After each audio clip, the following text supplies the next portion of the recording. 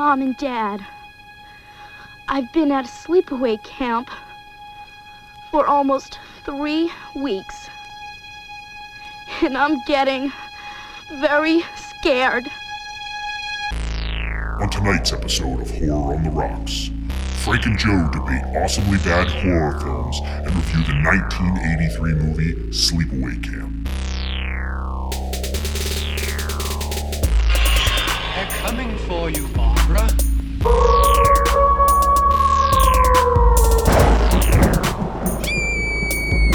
Look, there comes one of them now.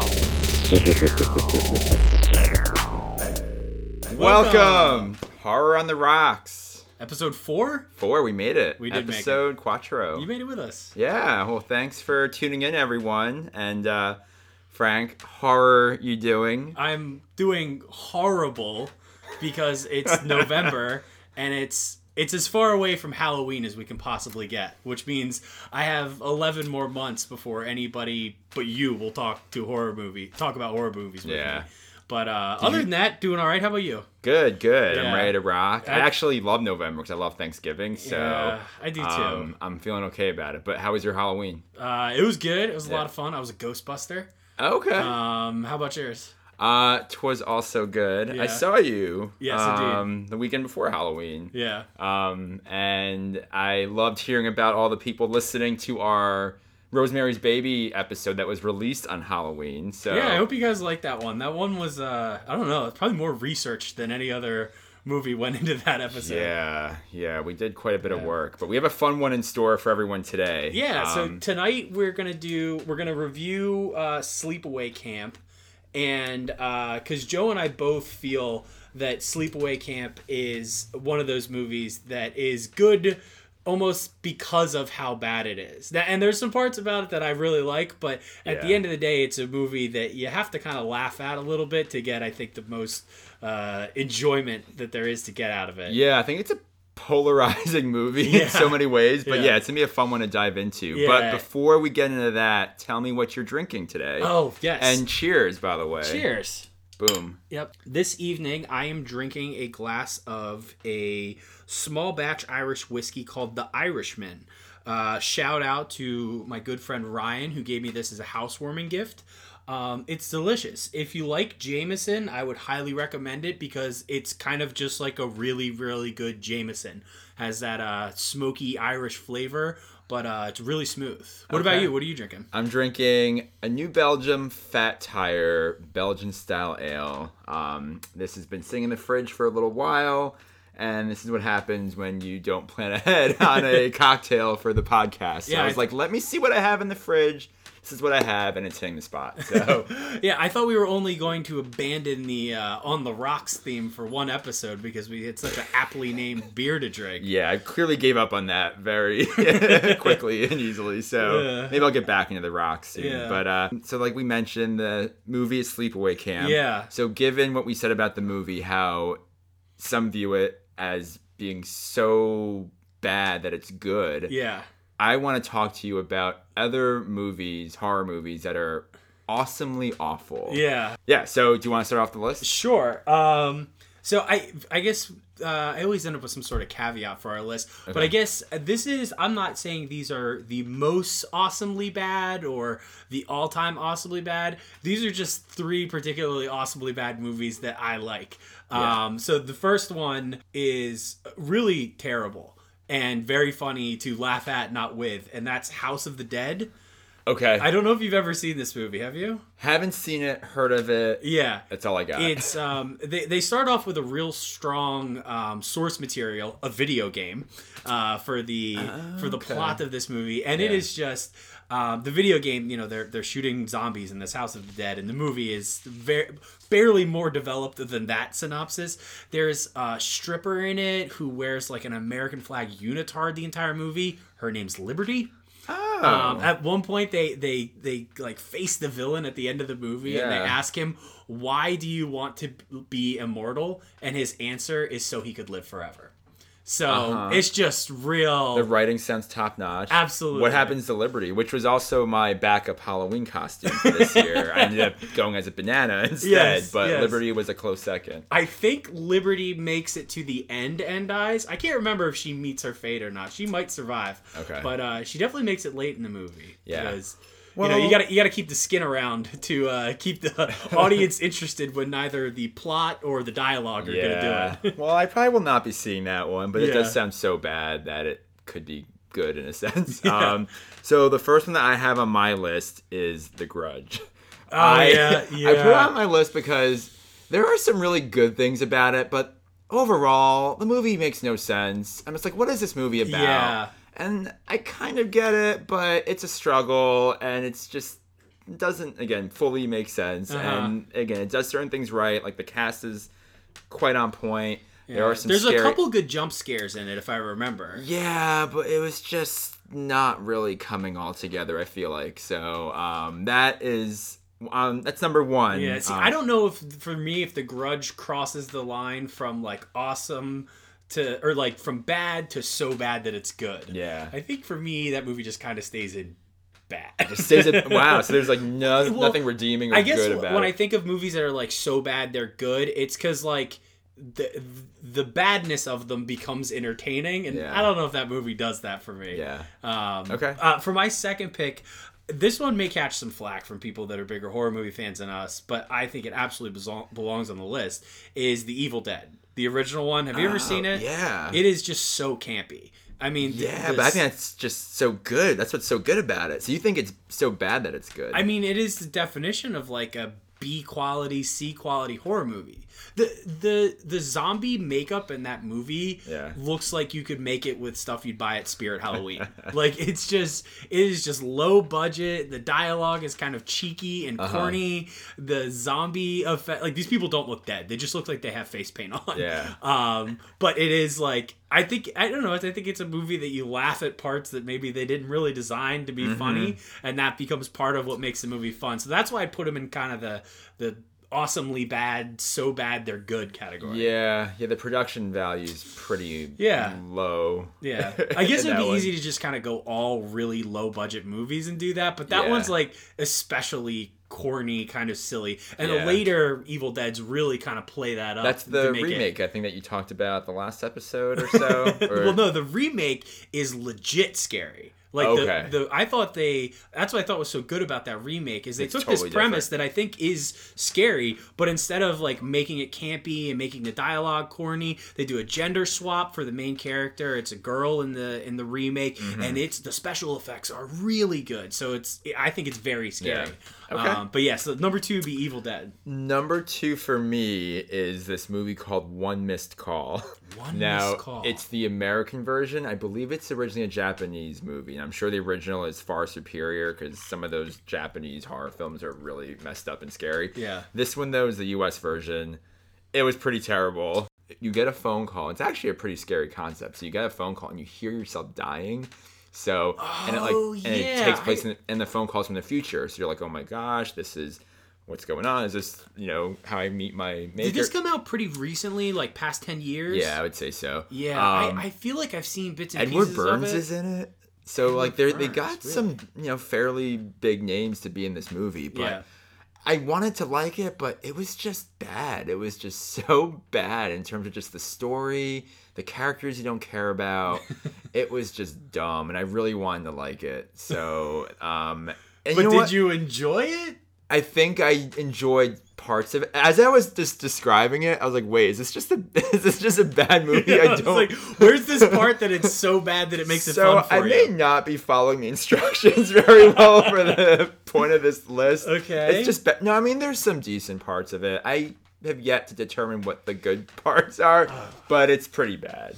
All right. Well, my last movie I think is a really good example of what I think like is so bad that it's a good movie, and that's Jason X, which is that's the space one? Yes. Yeah. Basically, Jason Goes to Space. Yeah. It's the 10th Friday the 13th movie. It takes place like 500 years in the future where like Jason Voorhees is being kept, I think, like in some sort of research lab, and the ship goes, and the ship that's flying around space because the planet is no longer inhabitable, lands and find him, and they bring him onto the ship to do like an autopsy maybe, and then he's just running around this space station killing people with a machete. Of course, because like.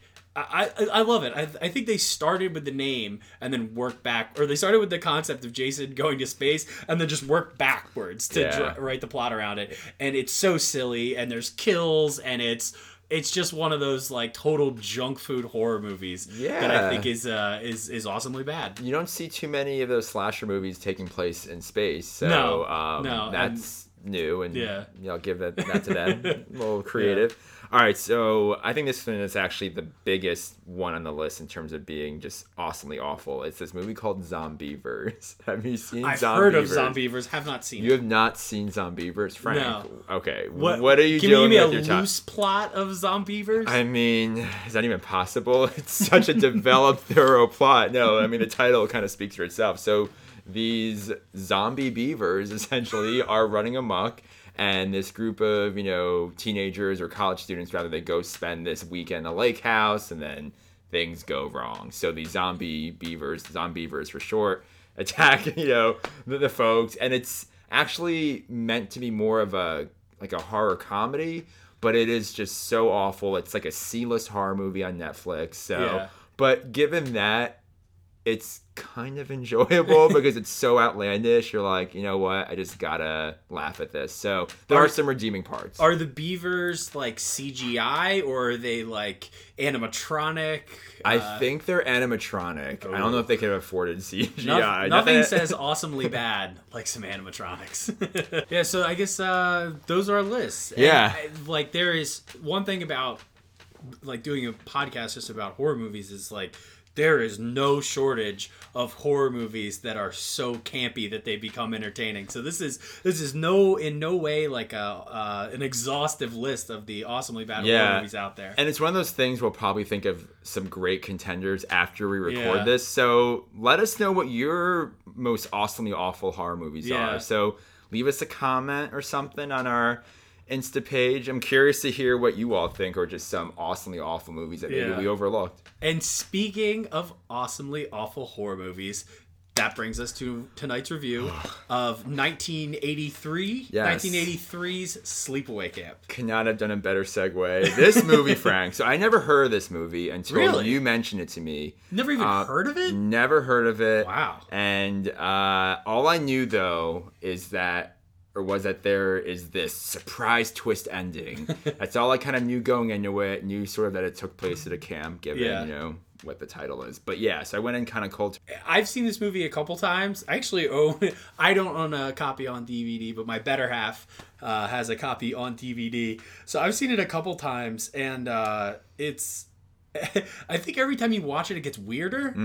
Yeah. Because the first time I watched this, there was just so much that's hard to pick up on. Wait, who are these people? How do they know each other? How are they related? And you see it a couple more times, and you go, first of all, that's not a whole lot clearer. Second of all, why is some of the things in this movie happening? It's just absolute nonsense. There are a lot of issues with this movie. It's problematic on a lot of levels. There's some really funny, interesting stuff going on, and then you have some real messed up stuff. So let's dive into it. Yeah, so the movie opens with this scene on a boat, and you can tell me how much you actually got watching this for the first time, or how much you figured out later on in the movie. But basically, we see a dad and two kids, a son and a daughter, on this very small, unstable sailboat that they end up capsizing, and then they're just hanging out next to it, while off in the distance on the lake there are a couple of kids being reckless and water skiing.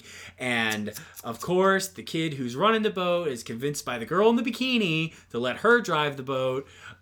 She fails to pay attention as she gets very close to shore. So oblivious to her surroundings. I mean, it's kind of shocking because it doesn't seem like they're that hard to spot. His Yeah. father and the two kids, in their boat. Yeah. Also, never mind the fact that where the boat is positioned by the shoreline and the angle the boat is coming in. So, spoiler: the boat crushes through the boat and the small family, killing the dad and one of the kids. Right. But the boat is then floating in the water after. If that really happened at like the angles that they film it, the boat would be like 30 yards onto the beach. Yeah. Yeah. It's just, it doesn't make any sense. So it really that's how the movie's set up. Yeah. And then we fast forward to 8 years from that incident. Yes. Where there's this girl, Angela, who lives with her cousin Ricky and Ricky's mom. So Angela's Aunt Margaret. Who is... Aunt Margaret is oh my God. probably the best part of this movie for me. She is so kooky and so ridiculous. I didn't know what I was watching. I was like, who is this lady? Yeah. She's so out there and... who has strange kind of like, I don't know how to describe it, like doll makeup on.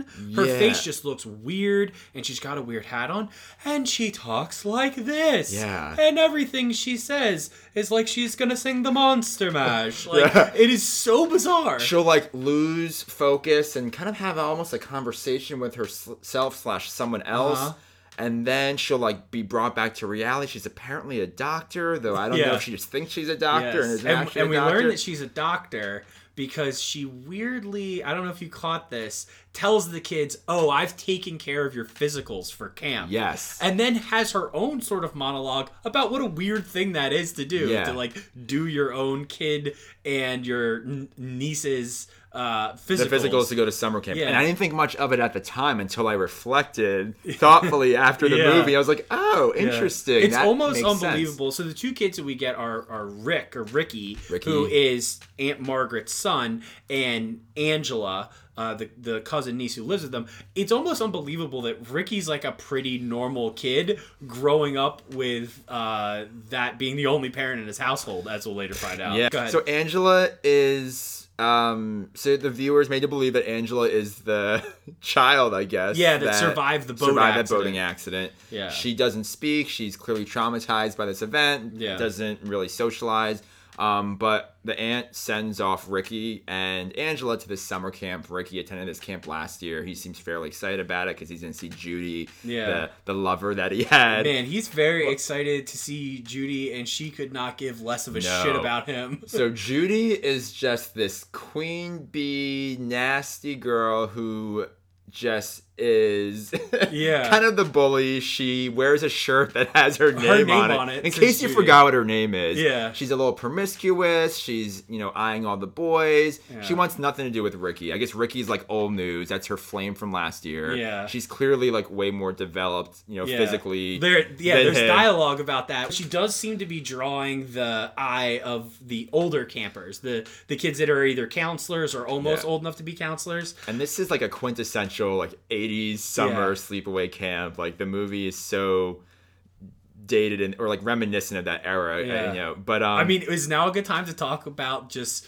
the wardrobe of the campers in general in this movie? Yeah, but before we do that, Okay. I just want to mention one thing. So as all the campers are getting off the bus and, buses and they're running in all excitedly, you see the cook, the camp cook. Oh, this is so gross. Dude, this part was so skeevy and Yeah. so ridiculous. So the cook, who's meant to be this, really unlikable character, he's commenting on like how young, the girl campers are and how he's like into that and he's like interested in them. He says something like, there's all this fresh meat. And another one of the cooks who is really almost like complicit in a child molestation that almost happened to walk in later. But anyway, he's like, oh man, like they're kids or something like that, or they're young. And then the creepy chef says, there's no such thing as being too young. You're just too old. And then the other chef just kind of like laughs it off, like, oh, he dismisses creepy it like Kev. it's nothing. Yeah, that's like the first warning sign in this movie with like the adults. There's so many strange,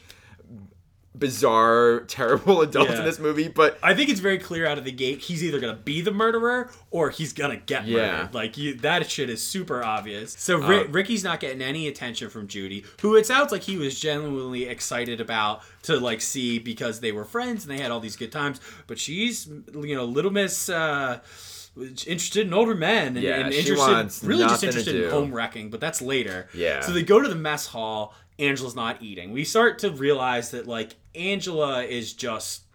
People are going to make fun of her. There's a scene in the cabin where we meet camp counselor Meg, who is a real hard ass. Oh, my favorite line of Meg, or from Meg, is, the name is Meg, and then she proceeds to spell it out, M-E-G. M-E-G. Dude, your name is 3 letters. Like, was that necessary? Like, did you think we thought it was M-E-J? Unless you had some, like, special spelling for just the nickname Meg. I know, like, Megan's spelled in different ways, but thank you, Meg, anyway, for breaking that down. This isn't, like, these kids are of normal intelligence. I don't think you need to spell Meg to them. And Meg and Judy are kind of in cahoots together. They're both sort of mean girls. Yeah. Meg, but we give a camp counselor Susie's or as Meg calls her, the complaints department. Does she? Yeah, she's like, if you have any, complaints, the complaint department's over here. And Susie's like, hi. So we have this foil, and Susie's the camp counselor with the heart of gold. She's really understanding. She seems to be trying to, reach out to Angela and make Angela feel comfortable. Meg, though, is not a fan of Angela because Angela does not really speak to anyone when she's spoken to. Yeah. And then there's that scene in the dining hall. Yeah, so they're in the dining hall,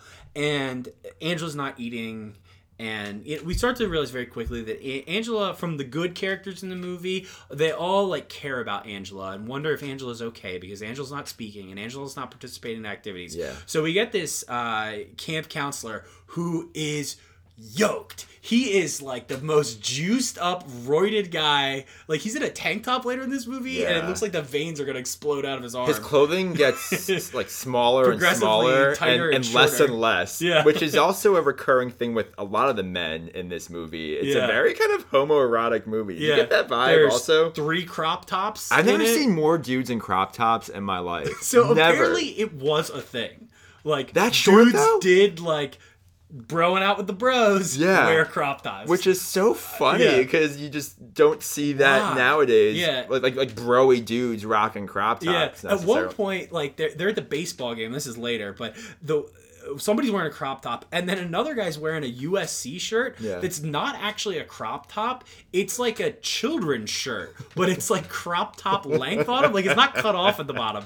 And you're just like, what are everybody's got the shortest shorts possible. Well, that's the thing. It's not just the tops. The bottoms are just like bikini bottoms. Like it is real revealing. I have longer boxers in my drawer. Yeah, I mean the dress code at this camp is real lax, I guess. So anyway, the juiced up camp counselor realizes that Angela's not eating lunch and goes, you know what, let's go to the kitchen and see if we can't find something to eat, where we see the creepy chef, and then she crosses paths with the pedophilia, and he's like the pedophile, and then chef. the buff counselor's like, I'm just gonna leave you with Chef Creepster to go check out what's in the walk-in.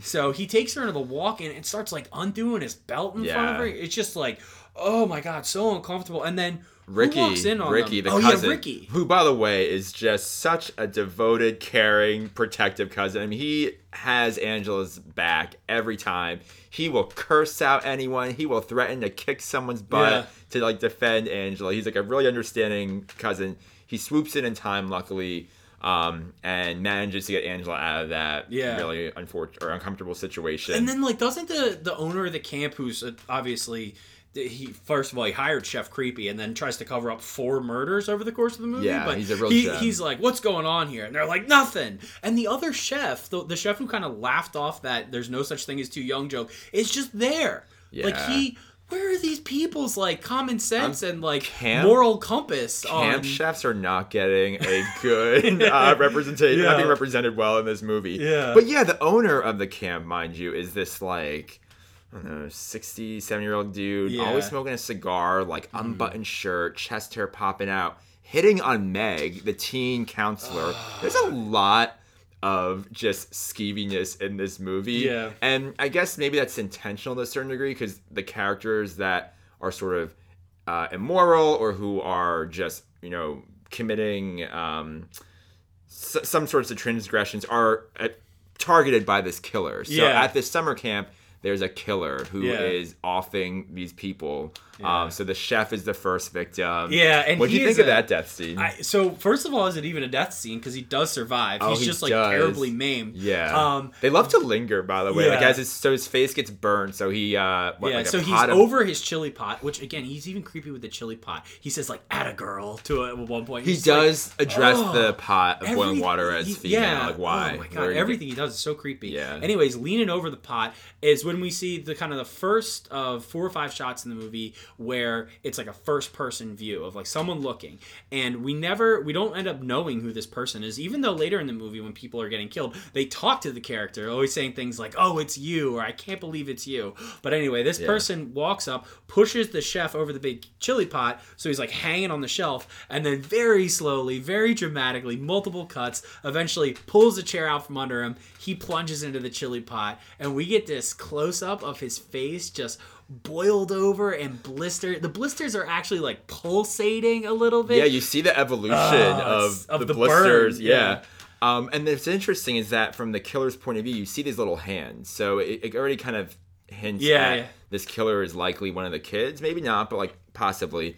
So that's the first victim. And though it doesn't seem like he dies, it is a pretty graphic. But then, of course, the camp owner just kind of convinces the other chef and the cops like, "Oh, it's an accident, right? It's obviously an accident. It had to be an accident." And just like straight up just covering up whatever's going on here. And then the other complicit chef who overheard the victim chef make those comments about younger girls is like, "Oh, okay. I'll, the complicit chef gets offered like the head chef job, so he's like, okay, sure, I'm not gonna say anything." Yeah. By the way, the actor that plays that chef, whose name is Ben in the movie, that is James Earl Jones's father, Robert Earl Jones. Yeah. Wow. So, fun little fact for you. Number 1. I'll have a few more sprinkled in throughout this podcast. All right. So that's the first scene, or the first and then scene. I think later it's either that night or the next day they go to a mixer where we really start to get a feel for her, just how antisocial Angela is. And but this boy takes a liking to her. Yeah, Paul, who is like, okay, he does later in the movie like try to take her top off when she's not ready, but like there are some consent issues. with him, but overall kind of a good guy. Yeah, he is, or and at least a normal maybe 13-year-old in 1983. And so he expresses some interest in Angela, like, kind of talking to her at the social. Yeah. She finally says something. She the responds, and Judy's watching from afar, and she's all like. She's all like Madame Defarge, like plotting. Did you get that reference? No. Who is that? Tale of Two Cities. No. It's like the. I've read like 3 books. I don't have any idea. Charles Dickens? Is that what you're pointing to me? Tale of Two Cities was Charles Dickens. Yeah. Oh man. Cut this part. So I'm married to an English teacher, and he would not let me live this down. Yeah, it's Dickens, but pretty much there's a bunch of death scenes that follow. And the next one is right after the function. All the camp counselors go to the lake, and we see like 2 of the boys that are kind of rude to Angela before Paul kind of sneaks in and speaks to her. It's people that they're smoking a joint, and then they appear to be drunk off the joint though. Like it's silly, and then one of them goes out on a canoe with one of the girls, and he's messing around and capsizes the canoe. The girl swims back to shore, and suddenly up pops in the canoe the back of a head with dark hair. The boy recognizes her clearly, and then recognizes the figure clearly, and then whoever pops up in the boat pushes him under the water. Yeah. And all of the friends decide to just leave this capsized boat in the water that their friend was underneath. Yeah. No regard for like, hey, maybe we should check and make sure our friend comes up. They explain it away like he's just under there or something, or like messing around. But I don't know, like maybe it's worth checking out if a boat is capsized. But so that's just sort of the pattern you see here, though. Is that the next morning, another camp counselor finds him. Oh, the lifeguard who was just so super cranky. Pissed about having to clean up. He is that guy that does not want this job, does not want to be there. Or No. he's just really having a tough time because maybe he's complained and things aren't being addressed, but he hates that these chairs are like misplaced or something. Yeah. So he's like moving the chairs here and there, and all of a sudden you see... He flips over the canoe. The body of the boy that was, drowned. Yeah. Somehow, though, he's like... good makeup on that body, He's too. all, like, bloodied up, It's though. a little more... I don't think... I'm no mortician, but I don't think a body would be that, decomposed after just, like, 8 hours, 6 hours in a lake. But it is kind of jarring how, messed up the body of the boy is. But if morticians think otherwise, let us know. Yes, we're happy to hear. We're all ears. And then camp owners, must be a mistake. It's just another accident number 2. Yeah, so I don't know, this camp, you got some issues on your hands. So really people are being targeted that are rude to Angela. Yeah. So the next victim is this bully who loves rocking the short shorts and a crop top. His name is Billy, I believe. And Billy is actually on a roof at one scene with his boys. And they're chucking water balloons at poor Angela. Who's on the ground. It's so dangerous. It's just so stupid. Yeah. And they're just laughing it off, ha ha ha. So anyway, Billy is his death scene's pretty epic though, where I'm trying. Which one is that? Billy goes to the stall. He needs to go number 2 in the stall. Oh, yes. So he's staying in the stall. There's a window behind him, and the killer, who I thought was so creative in this scene. I mean, there's so many ways you can off someone. Yeah. The killer drops a beehive on Billy. But first she broom handles the door. Yes. So he can't get out. And then the outhouse that they're in has netting. So she cuts the netting and drops a friggin' beehive. Yeah. And the bees just go at him. Now he could potentially just crawl underneath the stall door. But, I guess in the moment. And then again, they kind of hit it hard with the special effects on his body too, because he's they show his arm and kind of head, and he's got these nasty, swollen, pussy, bleedy bee stings. Yeah. And and again, the camp owner is not concerned. He's just pissed that people are dying at his camp, and he might not be able to have a camp anymore. Yeah. His first priority is not the safety of these children who are liability, in my care. No, just goddamn, these kids are hurting my business. Yeah, he's a creep. And over the same sort of time, we see Paul and Angela hit it off more and more, and Judy get more and more jealous. Meanwhile, Ricky would like to hang out with Judy.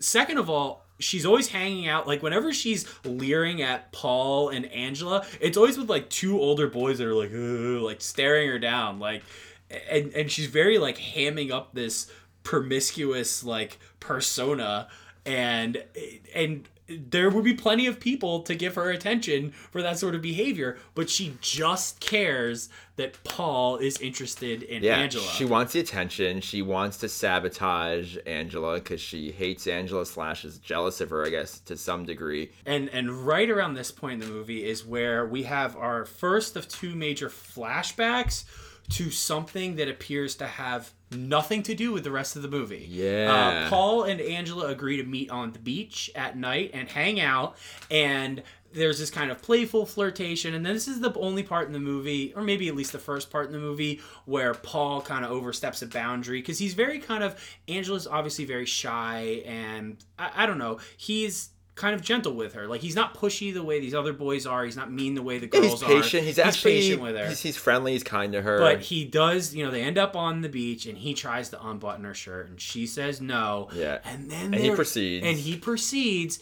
And then this flashback happens. Frank, what was going on So for the folks that haven't seen this movie, the flashbacks in this movie they look like the Prince skits from Chappelle's Show. It's just people with one piece of furniture surrounded by darkness and fog. Yeah. And we see 2 men, apparently the father and another man kind of pre-coitus, shirtless, and the other guy that the dad is with is the guy from the opening scene of the movie. You remember the opening? Who's come in. So the opening scene, we mentioned, the father's with the 2 kids in the lake, and there's this other dude on the bank who's sort of just lingering, not really sure who he is. You think maybe he's a family friend, who knows? But that guy is with the father in this flashback sequence. So we get that Angela's father's gay.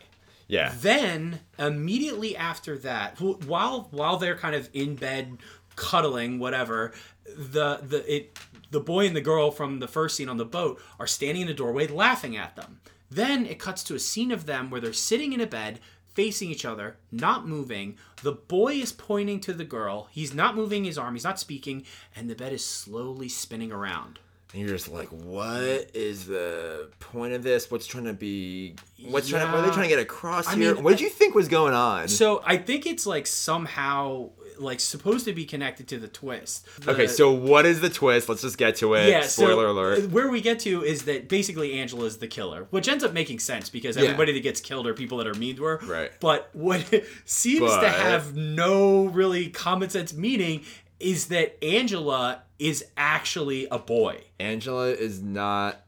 Yeah, yeah, girl. Because she wasn't born female. What we end up getting is that while we were all led to believe that the son died in the boating accident, it was really the daughter. And when this crazy aunt adopts this son, he renames her Angela and raises her as a girl. And because the Aunt Margaret was like, I've always wanted a girl.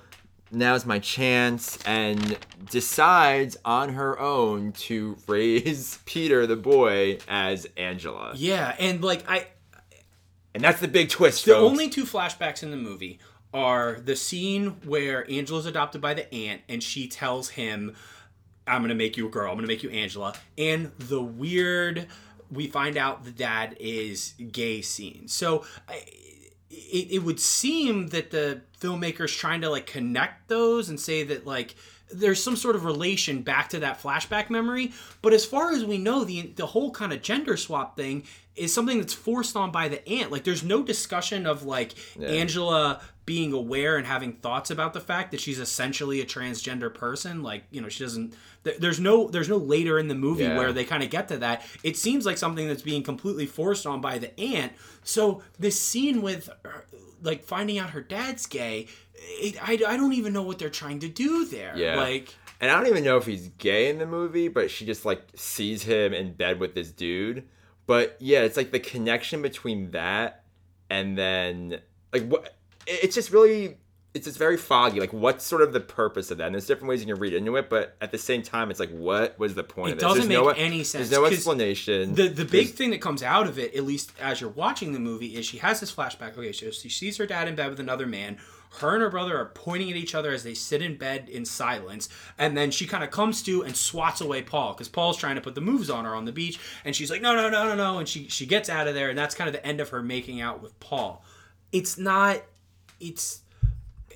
makes no sense. It's just completely nonsense, and I don't know what I don't know what they could possibly trying to connect it to, because they don't build any of those other plot pieces that would seem to do that if that was what they're trying to do. And that's one of the issues with this movie for me. So, you know, the big twist, like we mentioned, is what it is, but there's really no explanation or reason as to why Angela does what she does. Like okay, so we find out that, so Angela was born a male, is being raised as a female. But they don't really connect that to why she's killing people. Like, I could see that causing one to be confused, some trauma, whatever the case may be. But then it's just like, there's this reveal at the end. You see that Angela... And they actually... Yeah, which, by the way, is so weird. So you know that Angela was born male because there's this shot at the end of the movie where you see the male genitalia on Angela. At the end of the movie, the two camp counselors... And we've had a bunch of people die. And I think we should definitely go back and talk about some of those kills. But worth at the end of the movie, there's a bunch of people dead. The cops are finally at the camp. Yeah. And the super buff counselor... and the complaint department, Susie, stumble across what appears to be Angela from behind, with Paul and his head in her lap, kind of laying there, like not face down, like kind of like he'd be laying on his side. And she's like petting him. And then as we zoom in, we realize Paul is dead. They're both naked. And Angela gets up and makes this insane face. And it is full frontal penal prosthetic nudity. Yeah. Just staring at you. You were like... What? And Angela, first thing in the movie, it also appears, was Angela eating Paul? Because she's like covered in his blood, and it's kind of like around her like neck. She looks almost possessed. Yeah. It was very demonic, like the way she's like looking at the camera, and she may have eaten it, I don't know, but she has like some blood around her mouth, maybe. But it's just so like out of left field, because okay, people are teasing her fine. But she's never, like, angry in the movie. Like, she's never, like, she never has that look like, I'm gonna get you. And then they really just kind of throw this whole gender swap thing with the aunt at the end as, like, a wild card, but also to, like, kind of, you know, obviously, in hindsight, we look at it now and be like, that's pretty transphobic. Like, it's super clearly, transphobic, yeah. I was trying to think of, like, other movies where, like, that had worse transphobia, and the only one I could think of was Silence of the Lambs, where Buffalo Bill is, like, his trans behavior is, like, deliberately supposed to be scary. Yeah. And in this movie, it's supposed to be extra scary because she's a boy, not a girl. Right. So they're seen as the other, but they're made to be like a monster, and that's what's problematic in this movie. Because there's this twist, it's shocking, but then you think more about it, you're like, okay, so we have this trans person at the end who's revealed to be trans. And against her will, kind of like a forced trans. But then she's this like demonic creature monster who is killing people, but don't really explain why, or it's not explained why, but the only reason you could think she's killing people is because she's trans, apparently. Yeah. So, like, it's certainly problematic in that sense. Yeah. But before we get to the end, there's, like, a couple really good scenes we got to get back to. Yeah. The second near molestation in this movie happens. Why is there so much molestation? It's so much molestation or almost molestation because randomly Meg goes to the camp counselor like, hey, or the camp owner like, hey, who's like 60, 70? I don't know. He's old. And is like, I got my night off tonight. He's like, okay. And then she's like, how about that dinner promised me you like at your house? And he like lights up and you're like, oh, because she's like 16 years old. She's got, and he's an old man. And she goes back to her camp bunk and is like, I got dinner tonight. And it's a surprise. She's like bragging about the fact that she's going to be molested. And then she goes, but bunkhouse is full, bunch of girls trying to shower. She has to go to another bunkhouse, and our mystery killer stabs her through the stall and then runs the knife like all the way up her back. Yeah. And of course, the camp counselor like later finds it. He was like, "Oh my god!" Like it's another. The one thing I will say about this movie is like they really did like a textbook suspense build in the kill scenes, and then they had to have spent like 50 of their budget on like the makeup effects that they did on the people they killed, because they were always like super over to the top and kind of shocking. Yeah, so despite the problems I had with sort of the trans, phobic issues here, but I thought the kill scenes and the death scenes were pretty creative and pretty entertaining to a degree. You do see sort of a variety, and I feel like they're like trying different things out. And despite like the low budget, I think they did a pretty good job with creating these suspenseful scenes that are watchable. Yeah. And then a bunch of shit goes haywire at the end of the movie. Yeah, but real quick though, back to Meg. The one thing that I actually did like about the movie is that usually with the shower scene, you see like this gratuitous nudity with a female, but there wasn't any of that with her, which I was like, okay, so they're actually doing something a little different here. Interesting fact. Unlike a lot of movies at the time, the kids in the movie were actually like adolescents. So I think legally, I don't think you can, even if you're saying like, oh, it's a high school sex scene or whatever, you can't put someone that's under 18 like naked on screen. Yeah. Which is also at the end, I'm like, oh my God, like they just put a boy's penis on the screen. And it's the Angela character is played by a female, so it's obviously a prosthetic. So maybe that's how you get around that there. But there isn't this gratuitous nudity, but it might have been for legal reasons. If anything, like there's more focus on the male body in this movie. Yeah, definitely. Like there's this scene where a bunch of the dudes like get undressed and go skinny dipping. You see their butts. Like, I mean, it's definitely more. And then not to mention everybody's in these just super tight shorts. So it's like Moose Knuckle Central at this camp Moose Knuckle.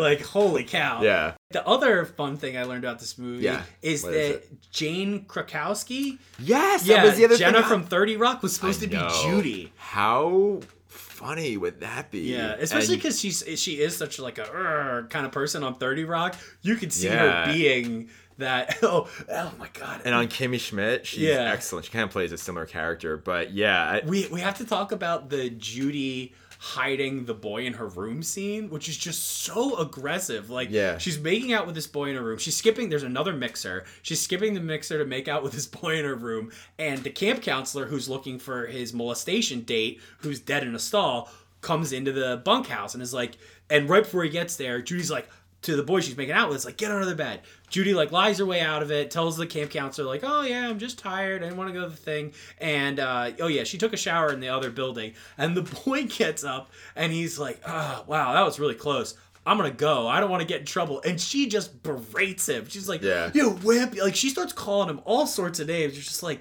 damn, woman. Like, Judy does not suffer fools. She knows what she wants. She is gonna tell you and demand it, and she does not waste her time. Yeah. The other thing so a couple other madness things that happened around that time. The camp counselor is very upset that he doesn't get to molest a 16-year-old and have a date with her at his house. There's a camp counselor that's like supervising a bunch of boys that are camping near the water, and there's probably 8 of them, and 2 of them are like, we want to go home, so he just leaves the others.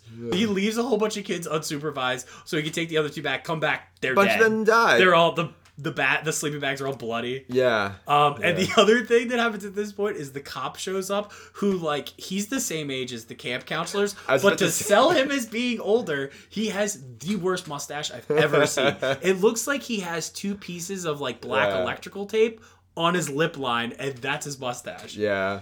That's probably what my mustache would look like if I could actually grow one. It would just be really sad like that. Yeah. The other thing that I thought was kind of amusing is that Angela, the actress that plays Angela, she can just stare for what seems like minutes. I don't know if she blinks once in this movie. Yeah. When she just, is looking at someone's talking to her and she doesn't respond, she just gives him a blank stare. And the camera just focuses on her for a while. She will just look and look without, have you noticed that? No blinking. I actually focused in on it at one point. I was like, wait, she's gonna blink, right? Nothing. Nothing. It did not, I did not notice it. But, she's certainly stoic in this movie. Yeah, Which is so weird at the end when she turns and she's, all bloody. She makes this, crazy, like she's a cannibal kind of face. Right. But, the whole rest of the movie, she's pretty much expressionless, except for these big, kind of doe-eyed stares that she throws everybody's direction. So this movie has become a cult movie in the horror world. Yeah. Why do you think that is? I don't know. I think it's... a lot of it's because of the twist. So there is one scene I wanted to ask you about, because obviously I knew what the twist was when I watched this time, so I was looking for it. I think it's when Judy is in the when she's in the bunkhouse, kind of. It's either right before. It's right after the boy leaves that she's mad when the camp counselor comes by, and there's a silhouette of whoever kills Judy, and she ends up the person that comes in and kills Judy, snuffs her out with a pillow, or Angela comes in and kills Judy, snuffs her out with a pillow, and then takes a hair straightener to her to kill her. Yeah. They show Angela's figure from the front, but it's very kind of dark, and it's very deliberate to look ambiguous. Is it a boy? Is it a girl? Yeah. Is it Angela? Is it maybe Ricky? Because another thing that's going on in this movie is that the camp owner is convinced that Ricky is doing the killings, to the point that first Ricky is running to try to help Angela while a bunch of kids are going to try to throw her in the water. Yeah. Total safety hazard. He's mad at Ricky for trying to go help because he thinks Ricky is trying to kill her. But the worst part is then he pins him down at one point. Beats the crap out of him. He starts smacking him left and right. I mean, this guy should not be running any camp for children. He's so problematic. Yeah, and he just doesn't care that he has pedophiles working in his rank because he is also a pedophile. Yeah. But anyway, back to the scene with Judy. Did you realize that was Angela? Because you can see her face in the doorway, but it's deliberately unclear. At any point were you suspicious that it actually was Angela? I thought it was Angela from the beginning, but it's just kind of the pointless twist that is. Yeah. And that's to your question. I think that's why this movie's so popular, is because maybe it feels like the killer's broadcast to you the whole time, but the whole secret gender identity thing, that is definitely not something that anybody sees coming, and the movie just ends there. There's not a single word of dialogue after we see her crazy face. It just zooms in on it, credit rolls. This movie's also a tight 88 minutes long. Yeah, I'll give it that. I mean, you don't waste a lot of time watching it. It goes fairly quickly. So I agree. I think it's a twist. What do you? Is there anything else? I think it's the twist too. It's not like the plot is anything innovative. This came out a little bit after Jason, I think. Yeah, because Jason comes out in 1980, which is certainly kind of campy looking back. But that movie's scary. There's no jump scares in this movie.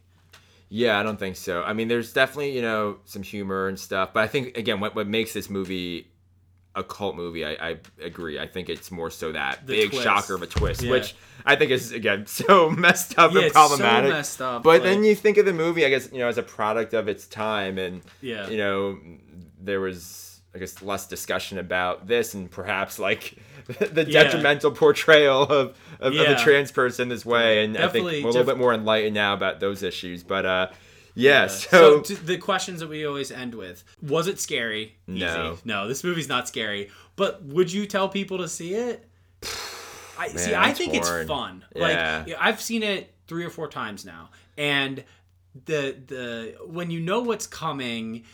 First of all, that first twist the first time is a fun gotcha. Like, whoa! Yeah. Like, as problematic as it is, as kind of pointless and unconnected to anything else, like, that really matters as far as character motivation as it is, it does get you. Like, that definitely surprises you. It was certainly and surprising. then it's like a silly kind of fun popcorn horror movie with some really crazy special effects on the kills. Yeah. So, and again, like, the characters, some of them are just pure evil. Yeah. And I think it's entertaining. So I don't think it was scary, but I would recommend it. What about you? It's entertaining. I would cautiously recommend it. I'm not like totally on board, but I think again the movie does certain things well, and then there's just so many messed up parts too.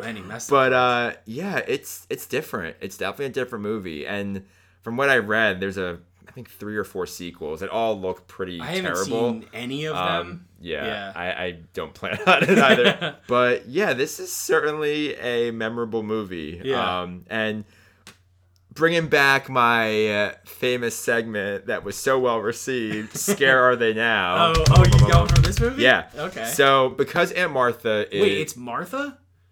You were definitely saying Margaret earlier. Did I say Margaret? And I just started saying Margaret because you were saying Margaret. Rule number 1, never listen to me. Good to know. And don't bank on what I'm saying. We don't need to do corrections for the next episode because we're doing it now. We're doing it here, and I take no fault for this one. I just followed your lead. So Aunt Martha. Yes. Martha. So she is just, I think, the most iconic character in this movie. The actress that plays Aunt Martha is Desiree Gold, who didn't do many more movies after Sleepaway Camp. In fact, she became a real estate agent after this movie. Maybe she was just like, you know what? That took a lot out of me, or I just wasn't feeling this, or I would want to do something different. Regardless, she got into real estate, has been doing real estate since the end of this movie. She recently got back into acting, but she's currently licensed in New York and Florida. Her name is Desiree Gold. I think it's Gould, right? Gould. Gould. Yeah, maybe. Do you think she sells houses the way she sells, hey, I'm going to change your gender identity? Like, oh, what did I mean to do before we leave? Lock the door. And then she'll look off in the distance. I tied a string on my finger so I wouldn't forget. Yes. By the way, is that a thing that people do to remember something? Like tying a string? Like in the 1950s. But what does that even? How does it even indicate what you're trying to remember? Like, I think it's just supposed to be. I'm supposed to remember something. Like, oh, why is this string? But how's it helpful? Because there could be 20 things. Just write the damn thing down. I think it's why people don't do it anymore. Maybe, but Martha does, and I guess it worked for her. Yeah. And that's what's funny is that now looking back at the whole physical form scene, it all makes sense as to why Aunt Martha doctored the physical forms to send the kids to camp, because Angela is biologically a boy. Yeah. So, So I guess that's Sleepaway Camp. So that is Sleepaway Camp. You would reluctantly tell people to see it? Yeah. I think it's worth watching. Yeah. It's just so silly, and as problematic as it is, like in 2018, I'm just able to look at that and go, wow, that's really insensitive and wrong. Yeah. But it's so dumb that it's not even really effective. So it becomes, it's it is what it is. No, I agree with that. But that's all I got on Sleepaway Camp. Do you have anything else you want to add? No. So don't forget, look us up on Instagram. That's the best way to figure out what we're doing, what's coming next, what we're up to. Yeah, and leave us comments if you are liking something, if you want us to maybe focus on a movie, if you have any recommendations or tips, we're all ears. Let us know. Absolutely. And thanks for listening. Take it easy. Good night. Richard, Angela. Oh, here you are. Any chips? Why, of course. I believe there's a whole bag.